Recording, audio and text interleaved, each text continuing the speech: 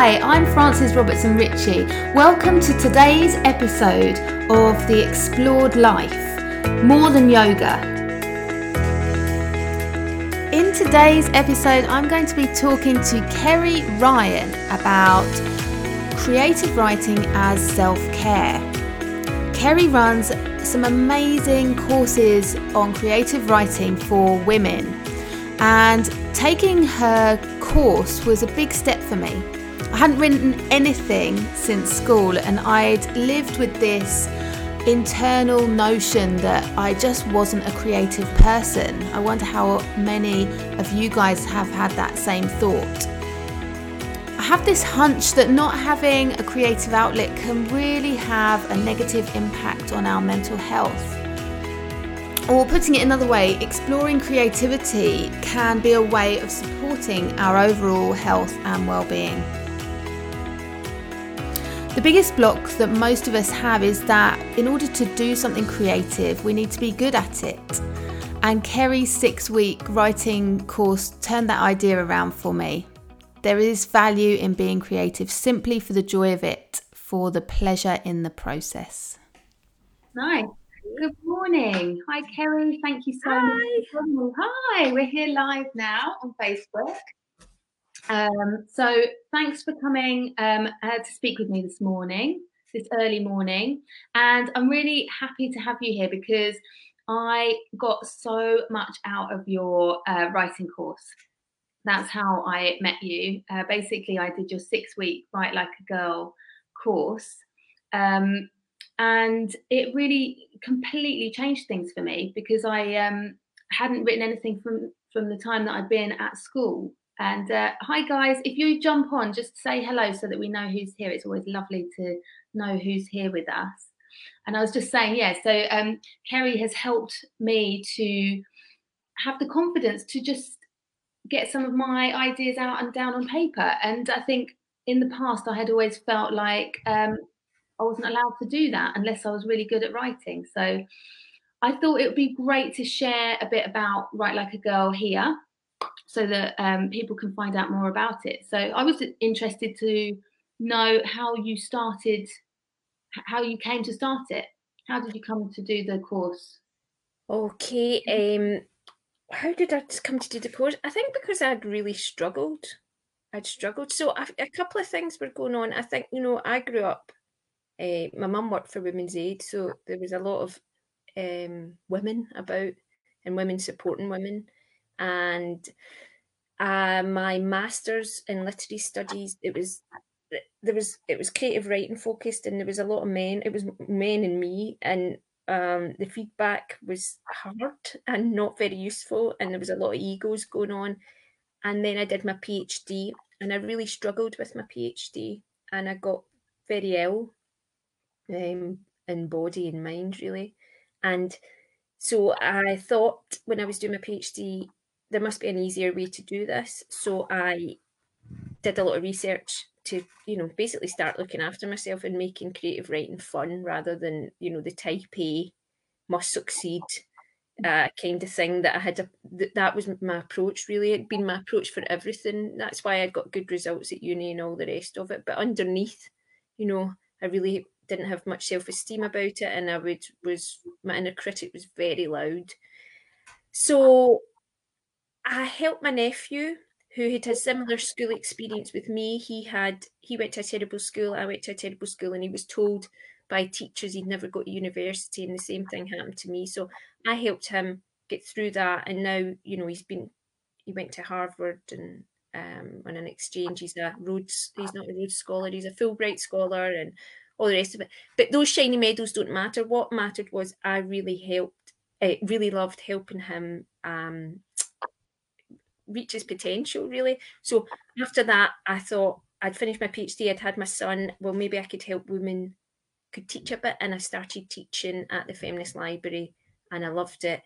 But I was teaching every month, and it was a free course. So obviously, if you've been out on a Friday and you've got this free workshop on a Saturday and you've got a bit of a hangover, you're not going to show up. So I thought I could collate everything and create a 6-week course. And I approached my mate Jane, who created For Book's Sake, which is this CIC, Community Interest Company, that supports women in literature. So I approached her to see if we could jointly run this 6-week course called Write Like a Girl Ignite, and that was how it began. But I was all worried whether people would turn up and, you know, sweating buckets about it. And now it's taught all over the world, and, you know, 1,000, I think it's like almost 2,000 people have done it now. So it's been mad, but That's amazing. amazing. Yeah. That's so cool. So how long have you been doing it now? 4.5 years now, I think. Awesome. Yeah. And I mean, my experience of it, and I know quite a few people that I know from classes have come on to do it too, is just how accessible it was. Like, I really felt like maybe I was in the wrong place when I walked in, first of all, because I was, you know, like you say, you've got that inner critic, that voice in your head telling you that you shouldn't be doing this. How dare you think that you can write, you know?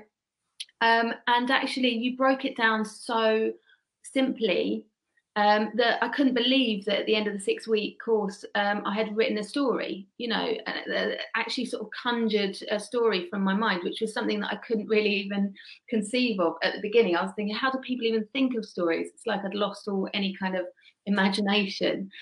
But so I really just want to express to anyone who feels like they might want to explore creative writing.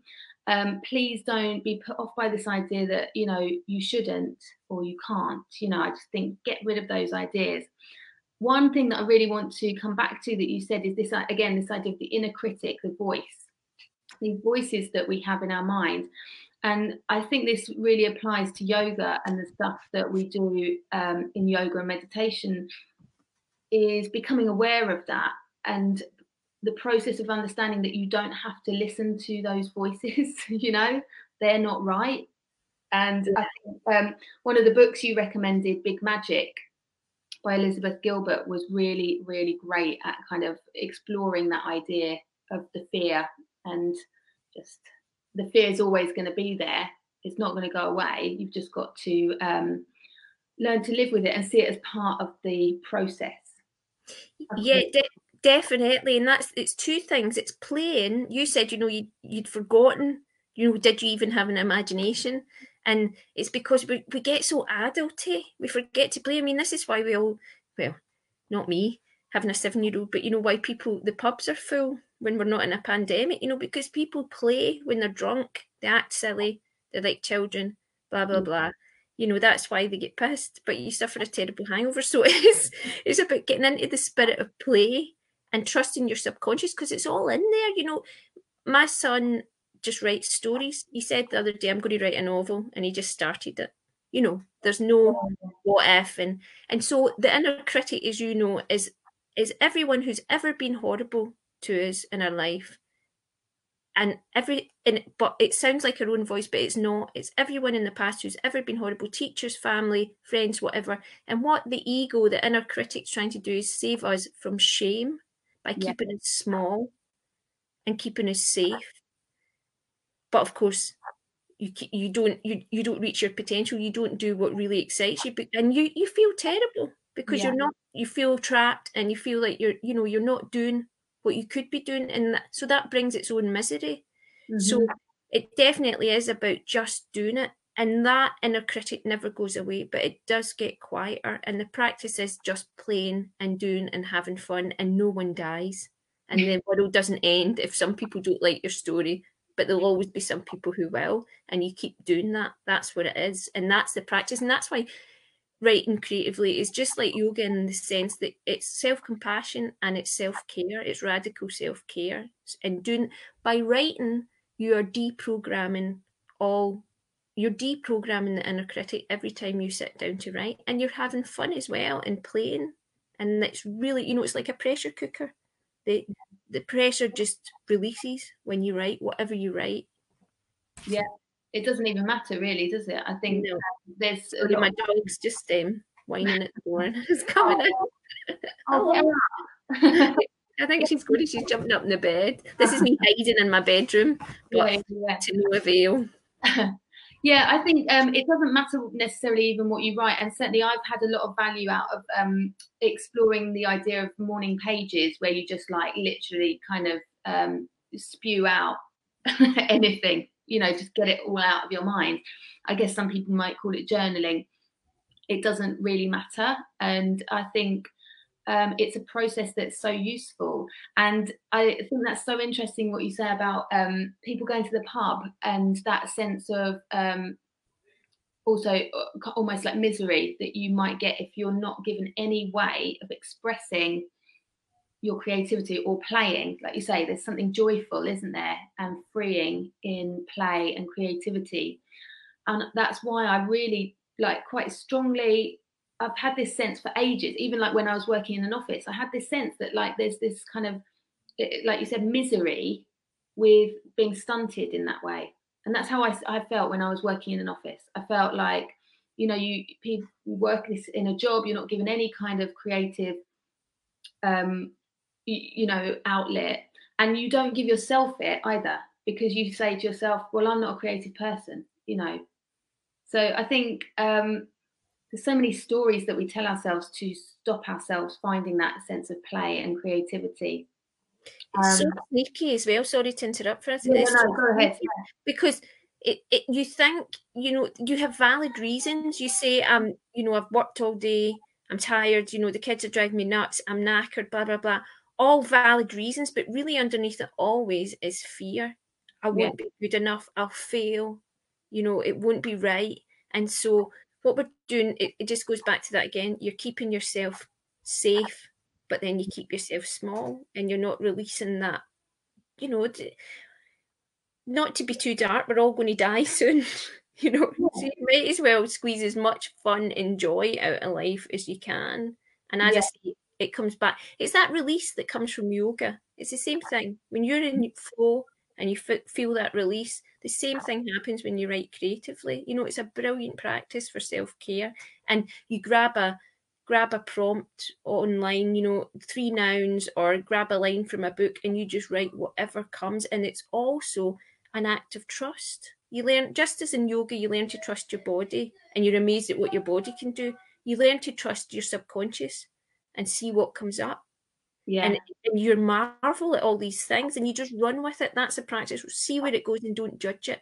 So what you're really doing is developing self-compassion and quietening the inner critic. So it's an amazing practice for that. Yeah. There's so many similarities with yoga, isn't it? The way you speak about it, I love that. It's like building up an awareness and allowing things, getting into that flow state, and self-compassion, non-judgment. I've always felt like the two go really well together. I think that personally, I believe that my yoga practice has helped me to come to the point where I came on your course even. I might not have let myself beforehand. So those two, they've sort of gone hand in hand, creativity and yoga, awareness, meditation, all those things. I really liked on the course your idea of just writing for 15 minutes every day, rather than making it a huge, or feeling like you have to do huge chunks at any time. And I think that's the same with yoga. You can feel like you have to do too much, and that when you bring it back to something so accessible, and then becomes like a manageable daily practice. Do you find that people carry on the 15 minutes beyond the course? Yeah, they do. Yeah, they do, definitely. Alex, who's had her novel published 2 years ago now, she did 20 minutes in the morning. And that works for her. For some people, life is such that it's a Sunday for them, but the thing is not to get rigid about it. And you'll see this with yoga. We're all the same. The ego, you do one yoga class and suddenly, you're in India and everyone's clapping because you're the world's best yogi.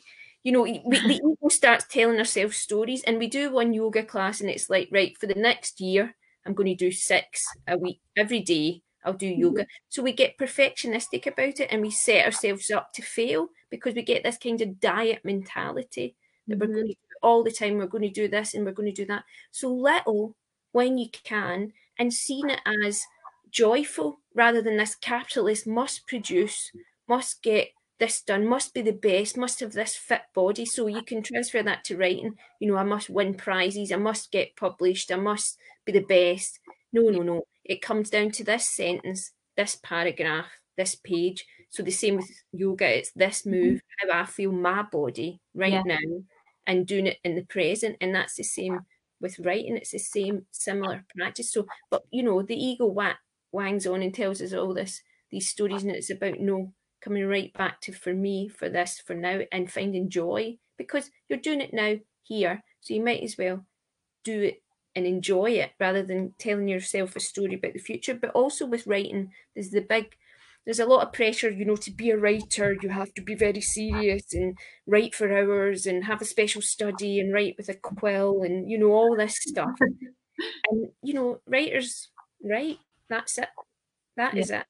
And so that's all it comes down to, and that's all you need to do. And you can write on the end of your bed with a scrappy piece of paper. You don't need special conditions, and you don't need degrees or a master's or anything like that. You just need to play and have fun and trust your own voice. That's what it develops, and a trust in your own voice. And it's a wonderful thing, like with yoga, to see your craft develop over time, to see how something you couldn't do becomes easier. But in the same way with yoga, you're always learning for the rest of your life. You're learning. There's never a point when you know everything. No. And that's the same with the craft of writing. You're always learning, and that's really exciting. You're developing your practice all the time.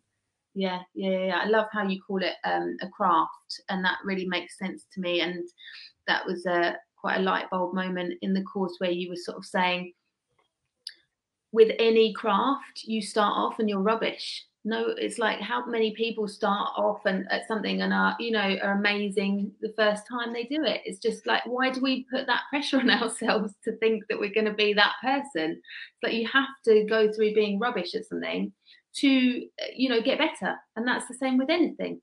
Yeah, it's so true. I wrote about this actually the other week. I was thinking about yoga, the practice of yoga and the practice of writing, and how similar they are. And I was thinking about how, people used to actually laugh at me when I started doing yoga, and I kind of, in a Glaswegian, this was in Glasgow, so it was like, a Glaswegian yoga class, but because I'm so stiff, and I'm still, I'm hardly bendy wendy, and now, however many years later, but people would actually laugh, and I don't know, something just kept me going.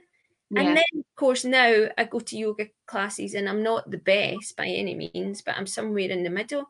But something stubbornly kept me going, because it wasn't even stubborn. I'll tell you what it was. The point is that I enjoyed it. Yeah. And that's the same with writing. There was a joy in it for me, even if people were like, she can't straighten her legs. What's wrong with it? Same. Honestly, I still don't straighten my legs, and I totally get that perspective. I was definitely that same person. I am naturally inflexible. Still, in many ways, but it's that. Luckily, I've learned that it's not about that at all. So, but yeah, it's just so funny, isn't it? How there's this kind of just massive misconception about these things, that we are supposed to be performing and achieving and excelling at these things that are actually wonderful joys in themselves. Yeah, and which takes the joy out of it, sucks the joy out of it. So catch ourselves doing this and just be present and take joy in it here now, whatever size you are, whatever your standard of writing, and then you improve over time, and all that time you spend dreaming or hoping or wishing you'd write or do this or do that, you could be doing a little bit. Yeah. A key in a notebook, that's all you need.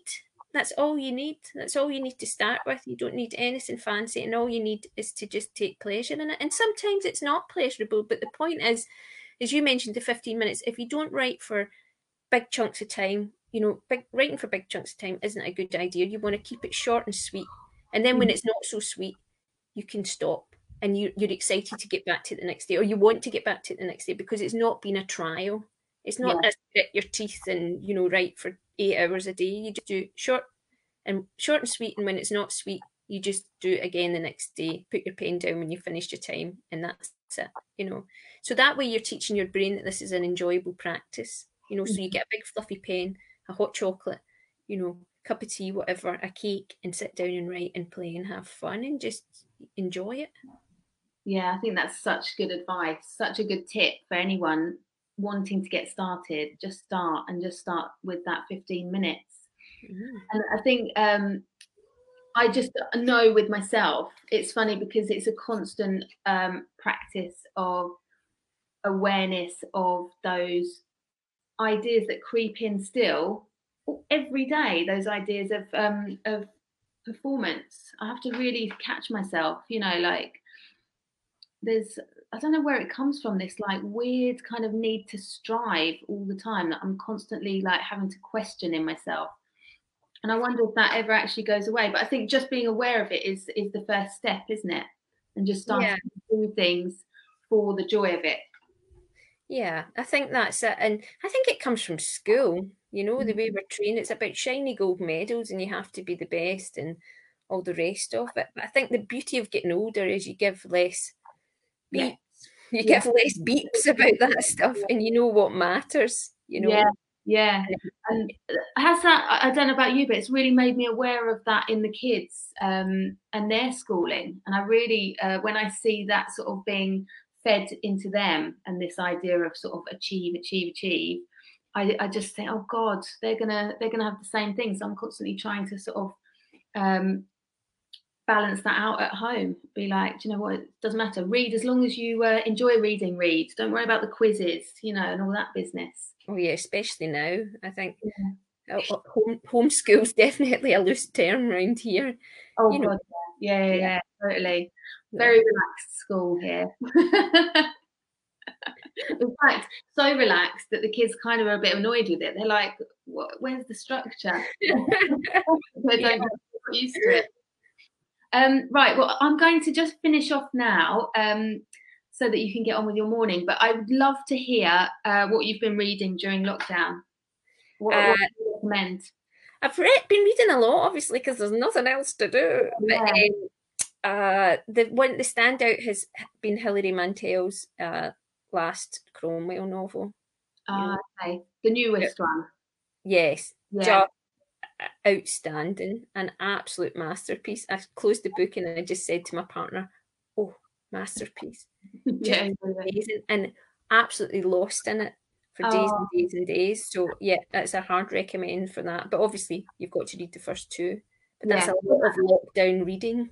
That's a good little task to get on with, isn't it? Yeah, well, that was on my list, so I might move to that next because I could do with a real gripper. Yeah, so thanks for that. All right, well, it's been so lovely to talk to you. My pleasure. And hopefully I'll see you soon at some point. And I'll drop links, or you can drop links for your website in the comments for this. So anyone who's interested in the courses, they can head over and take a look. And take care. Bye-bye.